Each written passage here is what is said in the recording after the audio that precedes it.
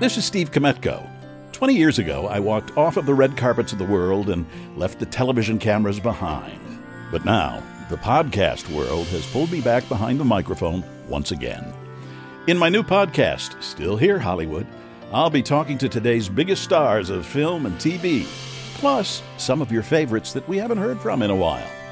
Amy Yasbeck Ritter of Wings, The Mask, and Pretty Woman. I want to ask one thing about Suzanne Summers. Yes. We lost her not long ago. Yeah. You got the two of them kind of back together, didn't you? That was so weird. We were at the premiere of Victor Victoria on Broadway because Blake and Julie had invited John to it, dear friends. And at the intermission, I went to the ladies' room, and all of a sudden, Suzanne is standing next to me. And I'm like, hi. I said, I'm Amy. I'm here with John Ritter. She's like, oh. I said, I'll make sure, or after party. She goes, well, I'm singing at the after party. I'm like, awesome. I'll make sure he says hi. And so then I went back to my seat and I said, for those who know. And I said, John, who's the last person you would want to see here? And he went, oh, shit, Bochco's here? Brian Dunkelman, co-host of Season 1 of American Idol. They wanted was for me to have breakfast with a guy named Ryan Seacrest, who I guess what they really figured is they weren't comfortable giving this gig to two guys that didn't have any broadcast experience at all. People ask me about Idol, what are your regrets? I think the honest answer that I can give you is I regret going on the audition. It was very, very cruel that first season. And that's kind of what made the show such a hit, was how mean Simon was. I remember there was one day Kelly was crying, and I sat down next to her. I was like, what's going on? She's like, I don't think I can sing. My voice is... So I'm like, well, let me go get you, can we get you some tea? We'll get you some honey and some whatever. They put that to bed. I know there's like a singer's trick. And then one of the producers like, hey, you may not want a good TV. And I'm like, this is a human being, man. I don't say I was suicidal because I have too big an ego to ever go through with it. Because that's the ultimate admission of failure in my situation. I was definitely suicide adjacent. Debbie Dunning from Home Improvement, and about the original Tool Time girl, Pamela Anderson. Pamela was going to go to Baywatch, and they put out on the the breakdown, Debbie Dunning type, but not Debbie Dunning. Yeah, I wish I had a man in my house to do it for me. I just don't. I hang things, I find the stud, I drill in, and then I put the hanger, I put swings up in my bedroom. I mean, there's a lot of... Swings in your bedroom? That's what keeps you in shape too, huh? What happened, say, the day after Home Improvement ended? What was going through your mind at that time? I just was like, it hit me. I'm not going to drive into Disney. I'm not going to park in my spot. I'm not going to scare Tim anymore. Steven Weber, best known for Wings. What were you thinking the morning after Wings ended?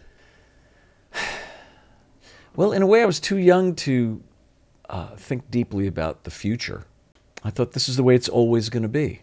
I've reached this rhythm, this pitch of how to work, and I would always be at this level. And I was deceiving myself. You mentioned that you had worked with Matthew Perry. Yeah. His passing seems so unfair. Yeah. Is that how you thought about it, or did you have any particular emotions about it? Yeah.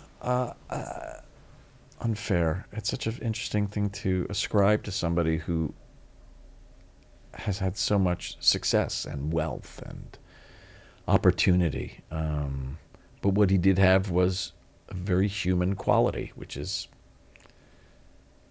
pain and demons and all those other things, addiction, and which can seep into anybody, no matter how successful or happy they seem.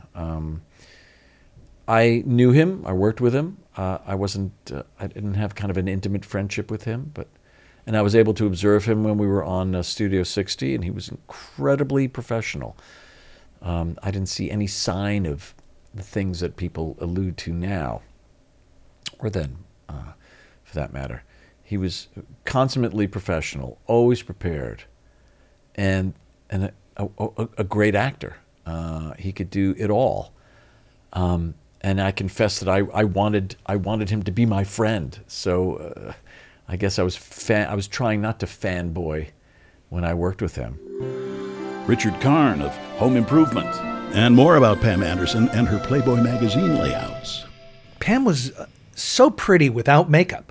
What astonished me was, I remember she came up to me one day and she goes, you know, I don't think I'm going to do any more layouts for Hef. And then literally a week later, she goes, well, I'm going to do another layout for Hef. I go, why? She says, well, he's got these other pictures and I don't like them and he's going to use them if I don't do this. And about the star of Home Improvement and future box office powerhouse, Tim Allen. He was very nervous about being an actor. He felt, he was the star, but he didn't feel like he was pulling his weight necessarily. And the boys on the show. How about Jonathan Taylor Thomas? Jonathan just knew how to tell a joke. And if they can afford to buy their parents a house, there's a weird balance. This podcast feels like kind of a homecoming for me.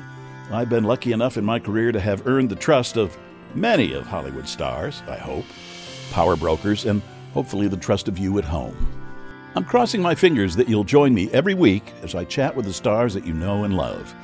Together, we'll hear the stories of their careers, home life, the ups and downs of living in the public eye, plus what's ahead for them. Yes, I'm still here, Hollywood, and this time I'm sticking around. Full episodes are coming very soon, and it would be wonderful if you could like and subscribe now to Still Here Hollywood with me, Steve Kometko, wherever you get your podcasts.